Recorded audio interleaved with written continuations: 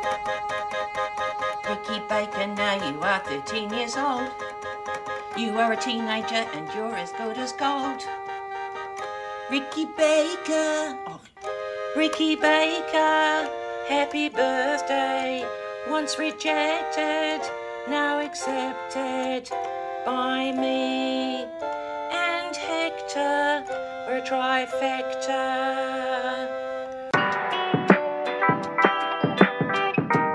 Three Films and a Podcast has no claim of ownership on any film footage used in this episode. All film footage is owned in its entirety by the copyright holders and is used solely with the intent of film criticism, commentary, and education under fair use law. And just like every car in Too Fast, Too Furious, this podcast contains spoilers. Enjoy.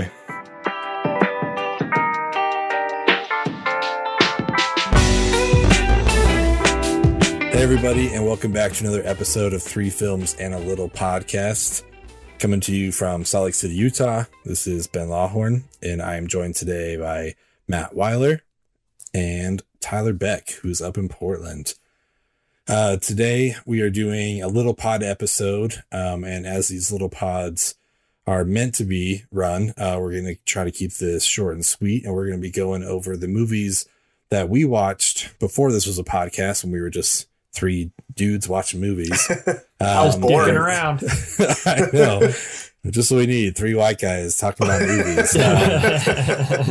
So yeah, that's what we're going to be going over today is round 4, which was a round that I was in charge of the selections. We've kind of changed our process now where we kind of have one theme overall for the rounds. But when we were doing this back then, we were kind of giving each individual person a theme. So we'll go over those later, but I just want to say real quick, really appreciate everyone's support. These little pods are a lot of fun for us. Kind of allows us to, not that any of them are really work or anything like that, but these are just kind of a fun recap. You've probably heard, a movie draft or two by now. Some of the recaps of our watch parties that we have, which are always a blast. So these episodes are really fun for us to record because it is just like a little more lighthearted and just kind of an easy conversation to have. But today, like I said, we're going to be going over round 4. My first prompt was, I believe it was to Tyler. Let me check my notes. I should have done this. I asked Tyler to pick a BAFTA winner, which is essentially the British Oscar Awards. I asked him to pick a BAFTA, I believe a writing winner. I was very much trying to target him towards one specific thing. I was not so subtle with all the hints I was giving to him and Tyler throughout this. It's like, oh, just so you guys know, Taika Waititi just won a BAFTA for writing. So, anyways, Tyler, here's your category. So, we're going to first be talking about Jojo Rabbit, and Tyler will let you take it away. Yeah, I apparently this won a BAFTA.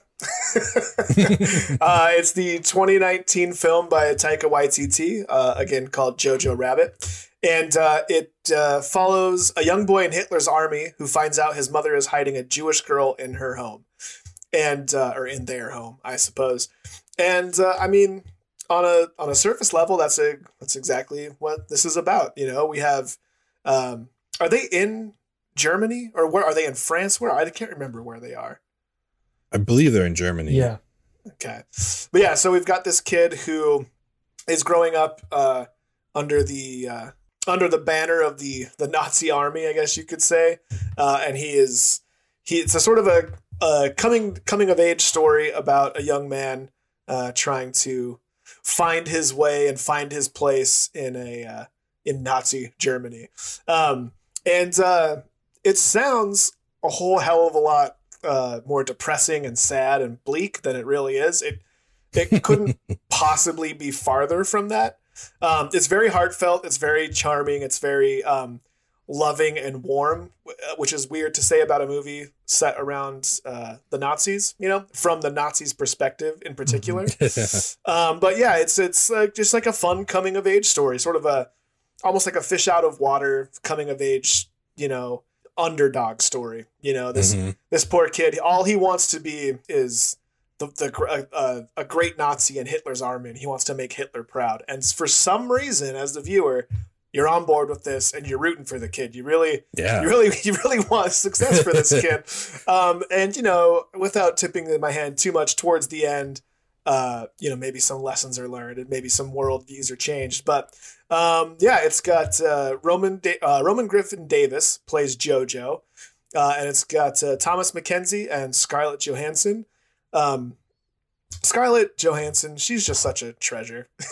So like good. She's so great. Someday you'll meet someone special. Why does everyone keep telling me that? it's so funny because it's almost sort of like I take her for granted now. It's like Oh yeah. when I see Oh, her we name in always a have. movie, it's just like, oh yeah, Scarlett Johansson. But then, you see her in a movie, like you just think of her, oh, it's just Scarlett Johansson.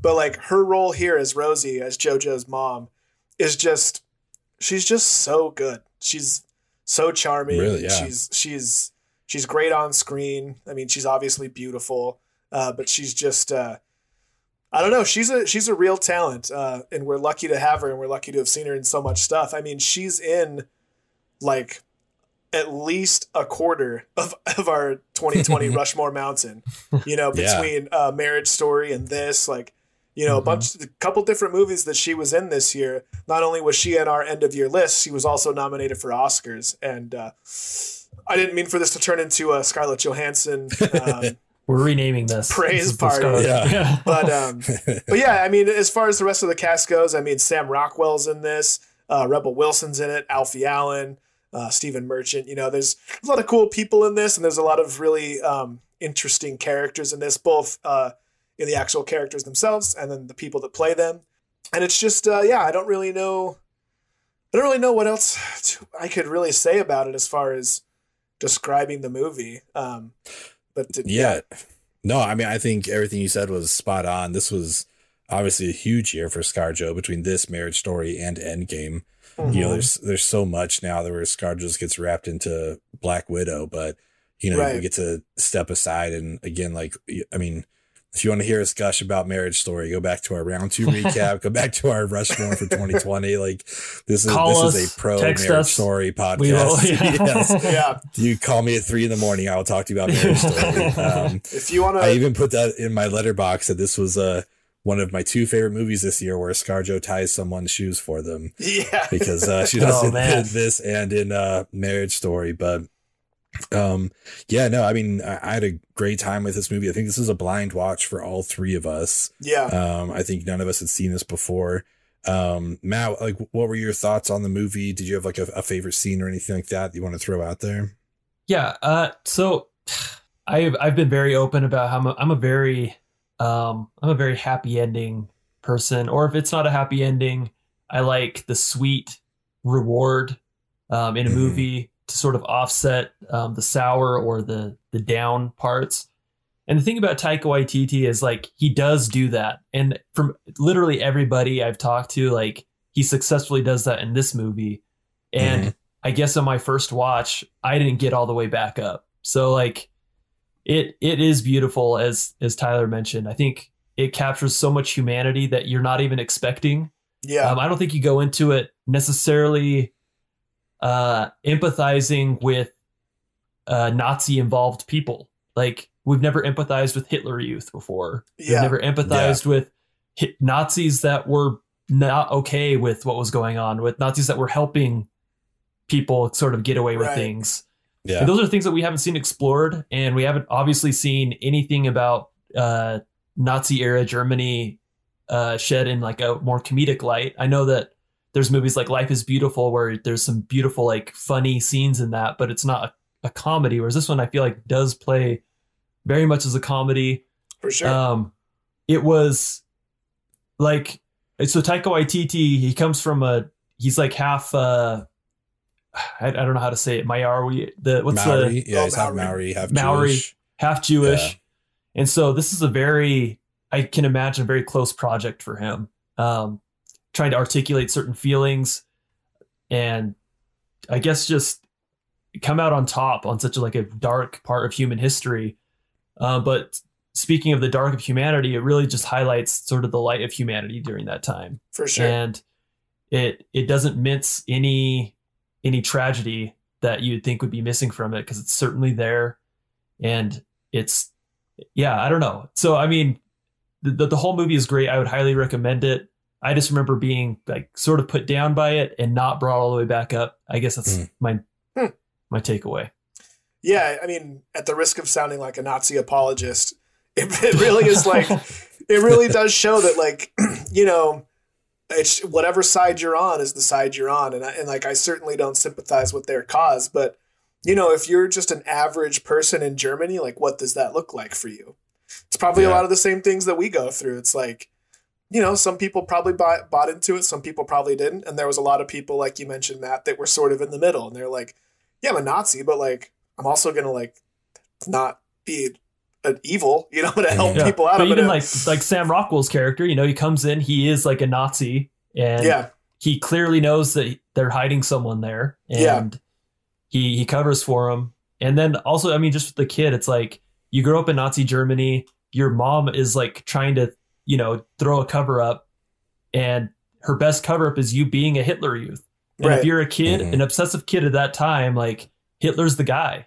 And so I think it shows it in a very comical way, like a totally like bananas way, but like, you can kind of see how a kid would be totally into that. Yeah. It's very relatable to just want to be a kid that just fits into the world around you. And unfortunately, this kid happened to live in a truly repugnant part of the world, and especially at this time in history. It's probably pretty sweet to grow up in Germany now, but I can't imagine, you know, like it's relatable, you know, it just shows that, like, you know, at the end of the day, like none of us are really all that different from one another. It's just, we happen to believe different things. And hopefully you believe, the right things, I guess you could say, you know? Yeah. But I think this is interesting because like it does shed the humanity on these people, especially with him and his best friend, who I think kind of steals the show, Archie Yates. Like, for sure, he is absolutely adorable in this movie. Yeah. What's going on out here? The Russians, Cho-Cho, they're coming. And the Americans from the other way. And England, and China, and Africa, and India. The whole world is coming. Help me with this ammo. And how are we doing? Terribly. I'm only friends with the Japanese, and just between you and me, they don't look very Aryan. And yeah, they're just like little Hitler Youth. I'm like, oh, these kids are so cute. You know? But the fact that Taika chose to take on the role of imaginary Hitler, and just like, you know, he's even said in interviews, he's like, yeah, I figured what would piss him off more than this like half Maori, half Jewish person playing him? Like, fuck him. That's what I'm going to do. So that's why I did it. Like, I remember reading about this movie and like, how do you make a story out of like imaginary Hitler? This is something else. Like, I had full confidence in him because I love Taika Waititi, but it's like, man, this is going to be just kind of nuts. So I don't know. I'd love to hear, you know, before I go into mine, if you guys had any particular favorite scenes or anything about this movie that really stuck out to you. Tyler, do you want to let us know what yours was? Yeah, I mean, I hope I'm not stealing everyone's thing here, but for me, it was imaginary Hitler. Heil me, man. Heil Hitler. What?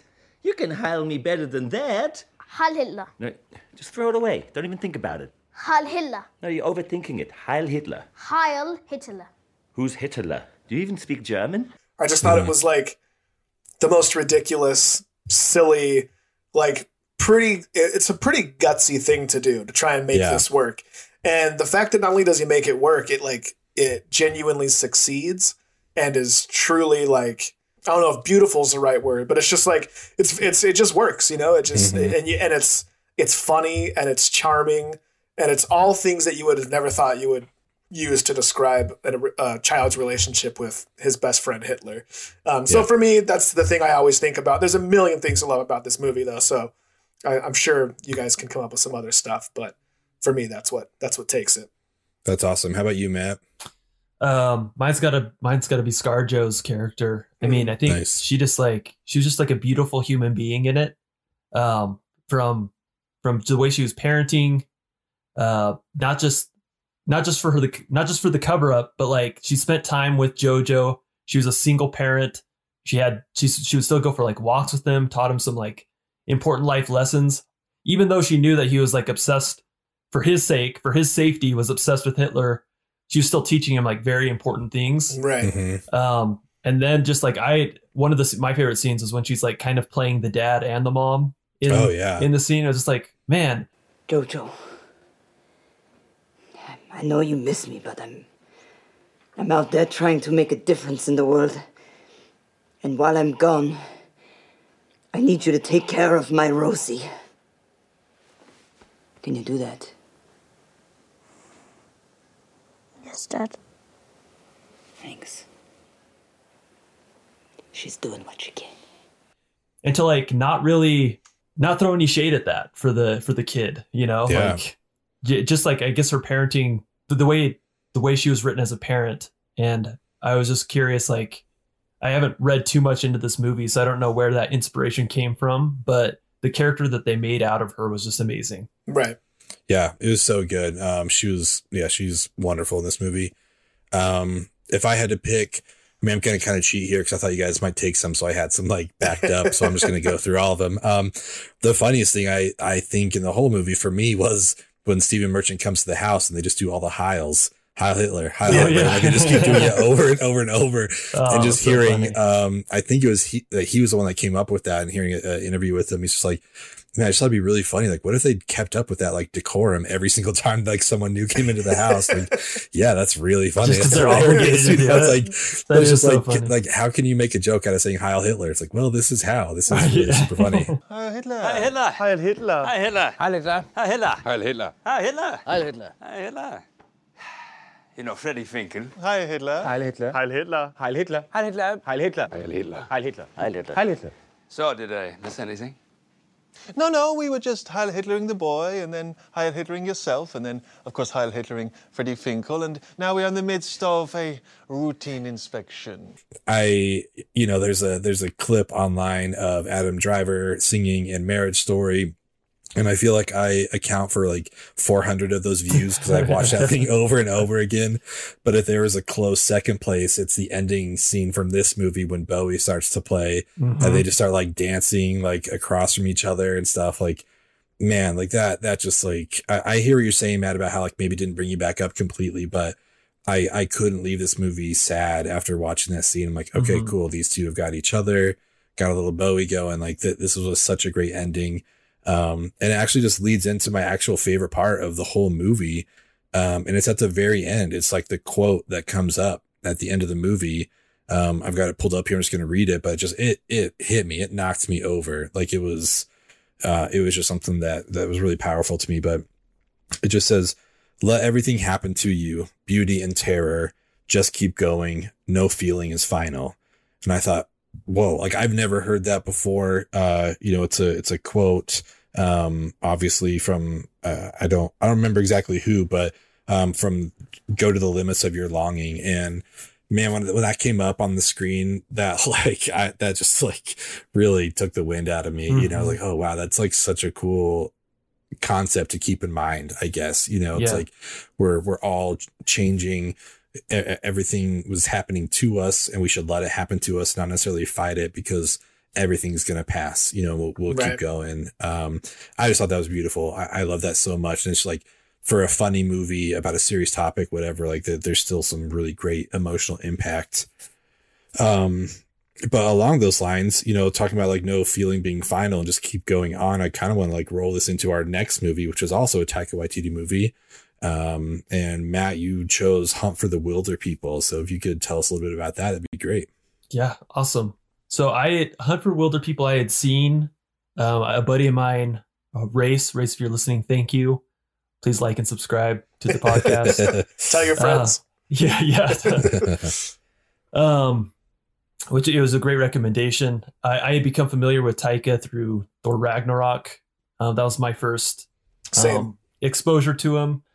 And the thing is, he's been around. Like I looked at his IMDb to see like where Wilder People sat on his filmography, and he's had his hands. He's played different roles in he's done everything for TV and movies. Like he does, writing, acting, directing. He does it all. So this is 2016, starring Julian Dennison, Sam Neill. Takes place in New Zealand. It's about a foster care kid kind of just finding his home, basically. But it's done in such a funny way with just like funny characters, just complete oddballs, and also highlights just sort of like the rural nature of New Zealand, which is kind of like part of a love letter to rural New Zealand, basically. And I really loved it. I was familiar with Julian Dennison from Deadpool 2, and Sam Neill kind of stole the show for me. I hadn't seen him in a role like this, just kind of a grizzled old He was man. really cool in this. Love Heck. So good. Yeah. So, what's your dog's name? Jag. You should get another one and name it Zig. Bella told me to tell you that you should give me something to do. Is there anything you want me to do? Yeah. Leave me alone. Cool. And it was just like such a good feel good movie. And I feel like that's kind of Taika's brand from my experience with him. He knows the recipe to just like put the audience in a great place. And this was no different. There's just so much heart and humor. And yeah, I don't know what else I can say about it. It's awesome. I think that's great. I think, this could easily qualify as like an unsung gem. I think when it comes to chatting with some other people, there's not a ton of people I don't think that have seen this. Not that it's like a really rare movie, but I just don't think it's one that's up there with Thor and What We Do in the Shadows as far as what he's known for. This was a blind watch for me. This viewing was, I'd already seen it, but I remember walking over to Broadway Theater one day after work. I had seen Eagle versus Shark and What We Do in the Shadows. So I recognized the name, but I had no idea what I was getting into. And I think how you put it was just wonderful. It's just like it is. It's kind of a tribute to the rural New Zealand countryside. But man, I did not expect the laughs that I got. Like this was such a funny movie for something that isn't necessarily like a comedic set piece, like where it's located or anything. You wouldn't necessarily think that. But I had a great time. I'm glad that we watched it. Tyler, what were your thoughts on Hunt for Wilderpeople? Yeah, basically all the same thing you guys have said. I went into it completely blind. I know, other than knowing, it was a Taika Waititi movie. I didn't even know Sam Neill was in it. When I saw him, I was like, oh shit, this guy looks good in a jungle, Jurassic Park and Hunt for the Wilderpeople. But yeah, I think you guys pretty much nailed it.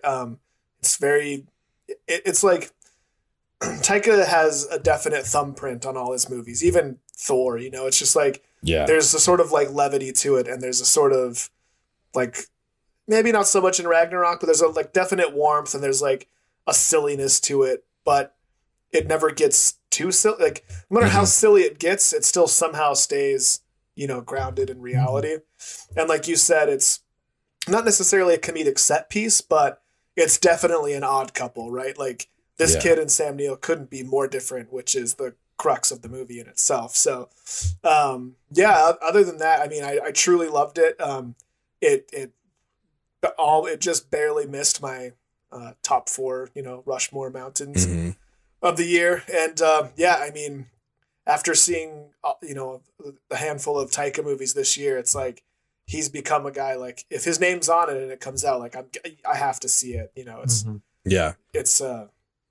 that's exactly how I feel. Like I made it a mission to go back and watch everything. I think I'd only missed Boy, which was his second feature film after Eagle versus Shark.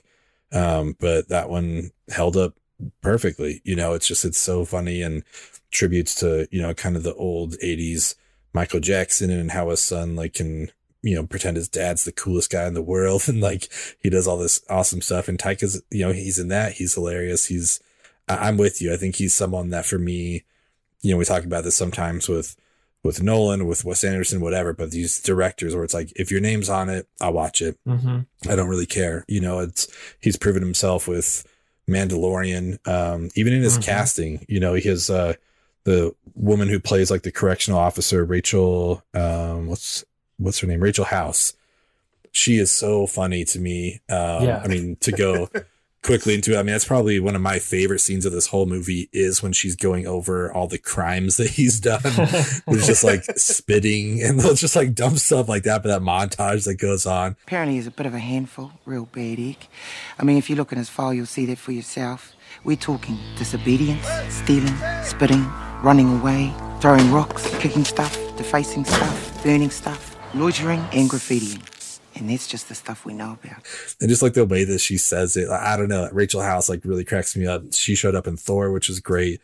She was recently just in Soul. And I thought she was wonderful in that as well. So I hope we just get more and more of her. But yeah, I mean, to play my hand, that's probably my favorite scene from this movie is that whole montage of Ricky Baker's crimes. But I'd love to hear what you guys, have to say. Matt, like, do you have a favorite scene from this movie? Something that really stuck out to you? So you'll always hear me highlight songs that make it to my yearly playlist. And from this movie, it was that Turn the Lights Down Low when that dad and daughter take Ricky in for a little bit. Yeah. And it was just like an unexpected thing to just like throw in there. But like the girl's playing and then the dad just joins in. You don't even know he's there. So good. Oh, let your moon come shining into our life again. But that's got to be my favorite on-screen version of Turn the Lights Down Low. And nice. Not my favorite part. Well, maybe it is my favorite part. I also like the Ricky Baker song, his birthday song. Oh, I love it. At the table. The little keyboard and everything. And just like watching Sam Neill, that whole scene, like he was so over it. He's like, "You're kidding me." Yeah. He's such a silly character. What a funny, odd couple. Ricky takes my favorite moment. I don't want to say exactly what the moment is because I think it's too funny and I don't know how funny it would be. I don't want it to be ruined for someone. But there's a moment in the movie where things get real and you'll know what I mean when you see it, when you watch this, if you haven't seen it already. It's, even though it's not it didn't top my list of favorite movies or whatever, the scene and the line, you guys know what I'm talking about. Yeah. I think about it all the time. So it easily won for me.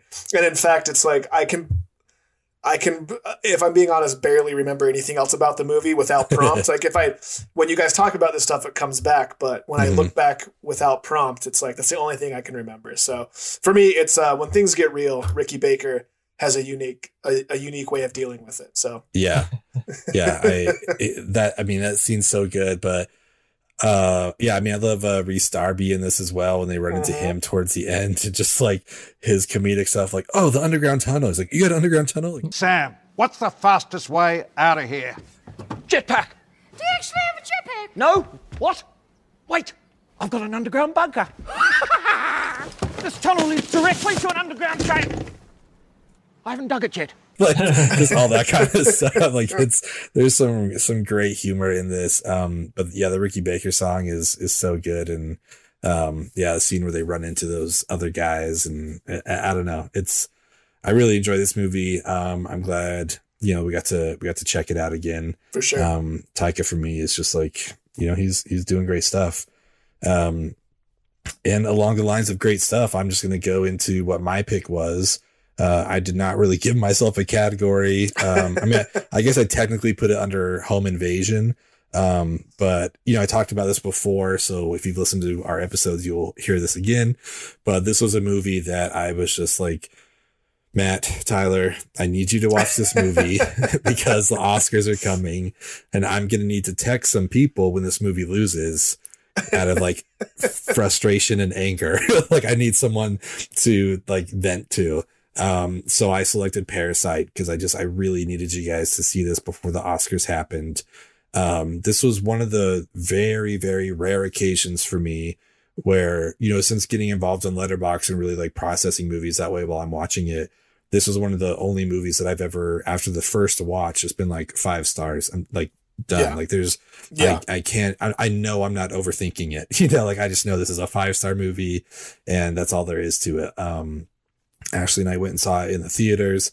weren't a ton of people there. And I was just kind of floored. It's like, whoa, this was, I don't know what I was expecting, but it wasn't this, but this was just like amazing. And it's kind of this weird thing of like, we don't need to like get into politics by any means, but there's something that's kind of strange about like experiencing something that's going to go down in history in the moment. And that's kind of how I felt watching this, where it's like, I think I just watched like a masterpiece the week that it came out. And I don't know if that's right or not. You know what I mean? 'Cause it's like, I get like, if I had watched Casablanca, like that's a great movie. I get why, Vertigo, like all these kind of movies are touted as masterpieces, and they are, but it just felt so strange. It was like, I think I just watched one of the greatest movies of my life. And that just feels really weird to not be like, an exaggeration, but that's really how I felt about it. I was like, man, this was one of the most amazing things I've ever seen. And as I talked about before, that was also within like a 2-week period of watching Uncut Gems and Knives Out. So it was just like it was a really great 2 weeks for me at the movie theaters. Once in a lifetime. For sure. Yeah, I don't know when it's ever going to get replicated, but yeah, I really love that movie. I just like made you guys watch it more or less. Like, you guys need to watch this. And I guess I've just been talking about it, not even really explaining what it is, but it's a Bong Joon-ho's movie from 2019. I don't know how to talk about it too much without going into the spoilers of it. So the IMDb tagline just said, greed and class discrimination threaten the newly formed symbiotic relationship between the wealthy Park family and the destitute Kim clan. So we're kind of there's one main family, and they get involved with another family, and I don't know, hijinks ensue. I don't know how else to explain hijinks. It. But man, this was just like, it was a perfect movie to me. I think we're kind of in a consensus in the group amongst that, but Matt, I would love to hear your thoughts on Parasite. First off, if you're listening to this, it's 2021. And if you haven't seen this, shame on you. Shame. Like, stop the podcast right now, fire it up, watch it, and come back. Come back and talk. Yeah. But geez, like it won, and it deserved to win, and it's crazy that it won. Like, it was one of those things where like you can't believe it won, because you almost feel like the ones that like really deserve it, that should be unanimous, that really do, never win. And then on top of that, it's a foreign film, and so it had several things going against it. But I was thrilled. To see it win. Every year, my wife's family does like sort of like an Oscars competition, like a March Madness sort of thing with the Oscars. It's my favorite part of the Oscars. Yeah, it's great. And Angie and I had picked it to win, and no one else did, and no one else had seen it, and no one else had really like heard about it. And then like on top of it being like a foreign film, like foreign films just typically, we know, just don't. They have their category, like it can win its category, and we move on. But after the Oscars, it was like Angie and I trying to convince every single person to watch the movie. It is an experience unlike any movie I've ever seen. It's like the storytelling, and it's perfect because it just pulls you along, and it's shocking in several different areas of the movie, takes unexpected twists that you've never seen in any movie. Because at this point we're all groomed to expect a lot of things that are the same and remixed from previous iterations of something. Right. And you're not going to find this in mythology or Arthurian lore. Like, this isn't based off of anything. This is its own thing. And we're going to see things based off of this and remixed from this for the rest of our lives. For sure. That's a really good point. Yeah. And so it was exciting to witness it and to see it.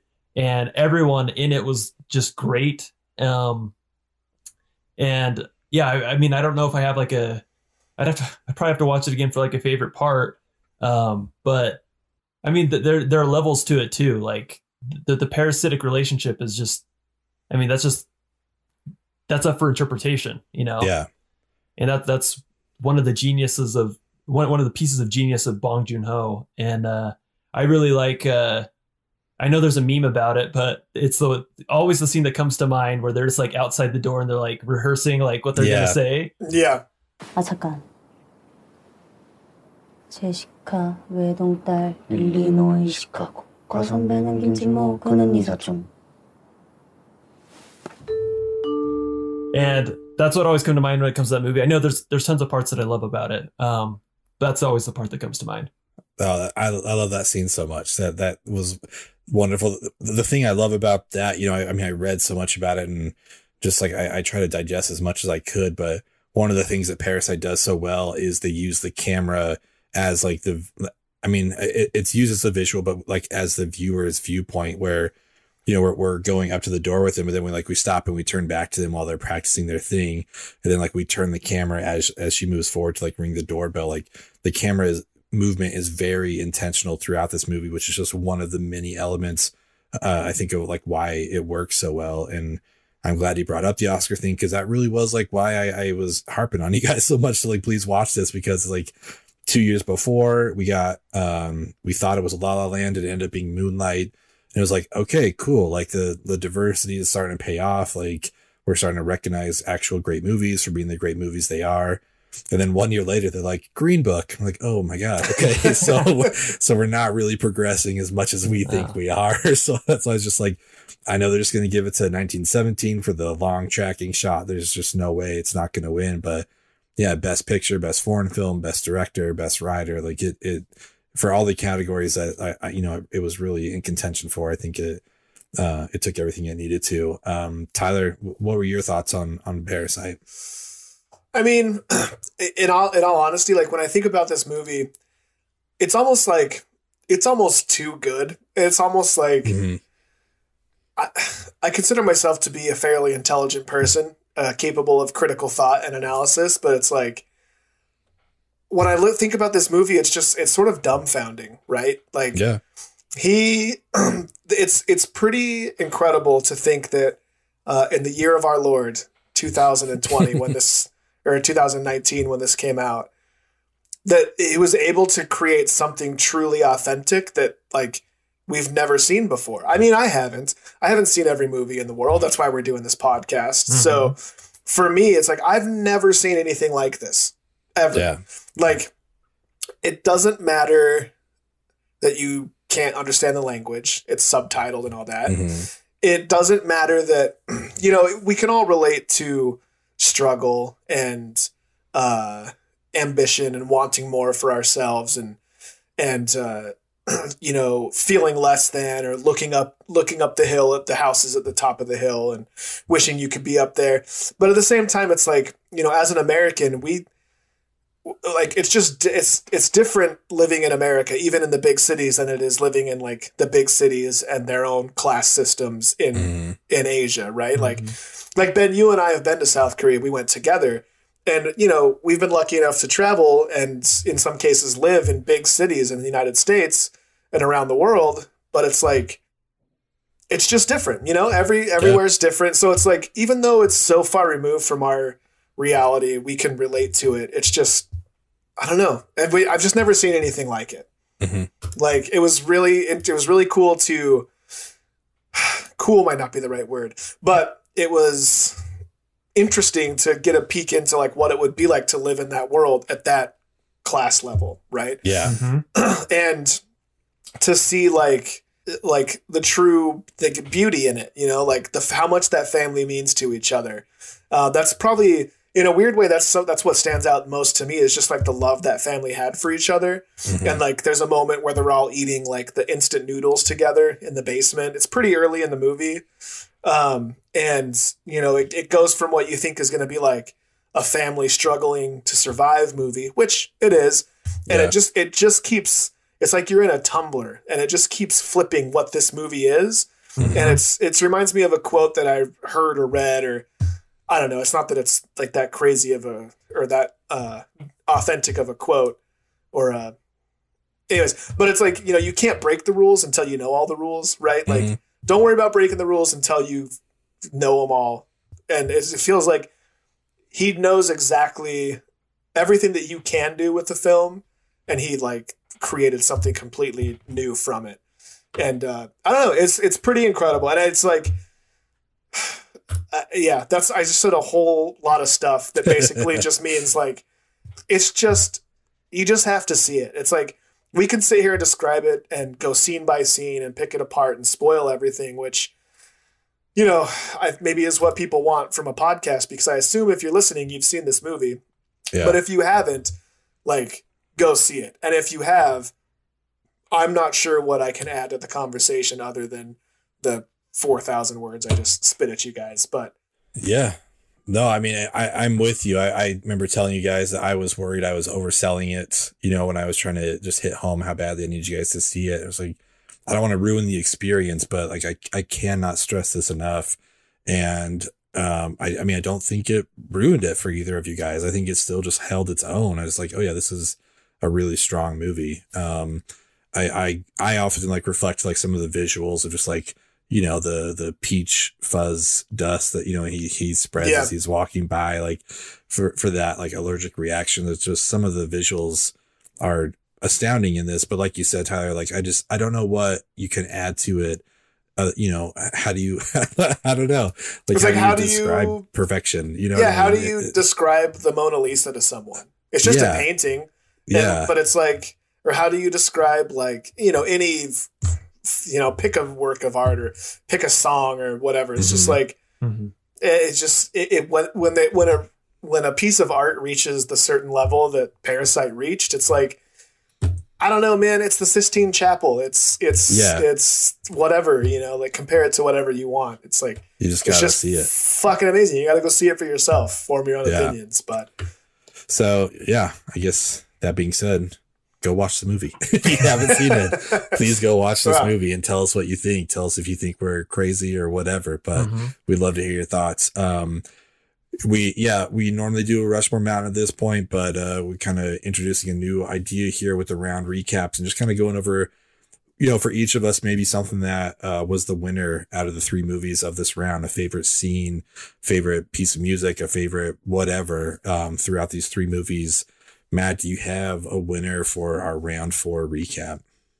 My honorary mention, since I'm not going to name a spoilery scene from Parasite, a scene that I often think about that's made me super class aware is when the Mrs. Park can smell Mr. Kim in the car. Yes. Yeah. Like, I always wonder, like, do I have a scent that upper class people can just smell me? Yeah. And his face, like when she says that, you just like see it in his face. Oh, I know. It's just like, oh man. And I know that, like, obviously, like Tyler pointed out, like, we're not even in comparison to like what some of those like lower class metropolitan areas in Asia face, but like, yeah, just like that class awareness is just like degrading, and I still feel, you know, sad and all that. But sure. I think for me, what wins this round, the scene would have to be the David Bowie scene at the end of Jojo Rabbit. You know, when that song comes on, and like it's funny because obviously it's like an anachronism where obviously the song doesn't belong in this time, but they use the German version, and like just in the context, it just is such a beautiful. And then like it rolls into that quote that Ben talked about. It's just like so good. Yeah, that's awesome. Such a powerful scene for sure. How about you, Tyler? Gosh, it almost seems like a cop-out answer, considering it makes up 2/3 of this round. But for me, the clear winner of this round, despite Parasite being one of the best movies I've ever seen, was Taika Waititi. Because, you know, for me, it was like, if I think of this movie from my own lens and my own perspective and my own little world, you know, he completely won me over. You know, there's a few directors that when the movie comes out, like, chances are I'm going to see it. Like, whether or not it's in the theater, like, I will at some point see that movie. Like, Tarantino falls into that realm. Chris Nolan falls into that realm. You know, so on and so forth. Now, Taika is right up there with him. So, for me, despite Parasite being my favorite thing I watched all of last year, I will say Taika is the standout winner for me. It's a super solid choice. Mine's kind of a tie between 2 people from Parasite. I mean, it's so easy to say Bong Joon-ho because, you know, just like directing this movie and, you know, writing it, all that kind of stuff. Like, obviously his importance is there and it's understood. But I think my winner would be Song Kang-ho, who was the dad in Parasite. Yeah. I feel like his performance really, like, he's worked together a lot with Bong Joon-ho. We saw him in The Host, which we'll be talking about eventually. Like, he's a great actor. And I really think that he kind of is the through line for me anyway in this movie. Like, I really connect to him. His humor at the beginning, like, oh, I'll praise the Wi-Fi gods, you know, like all that kind of stuff. And just like the way the movie ends. And he's just he's wonderful. He's an amazing actor. And he was probably my favorite part of the whole movie. So I'm going to go with him. Although a very close second would be just Ricky Baker in general. I just want to be part of the Skux life. You know what I mean? Like, yeah. Next time you see me, I'll have a Skux life across my chest, just tattooed. So, yeah. But yeah, no, this was a super fun round. I think these were all like really great movies. I'm glad we watched them.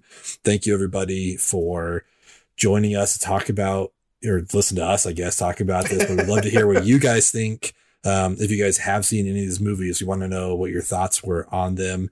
If you're looking forward to their next projects, we got Thor 4, Love and Thunder coming up, as well as his like Taika's Star Trek movie or Star Wars movie, which is going to be great. I don't know. Yeah. Just love any participation that you guys have. We'd love to hear from you. So, yeah, I guess, signing off for Matt and Tyler. We will see you guys next week. Yeah.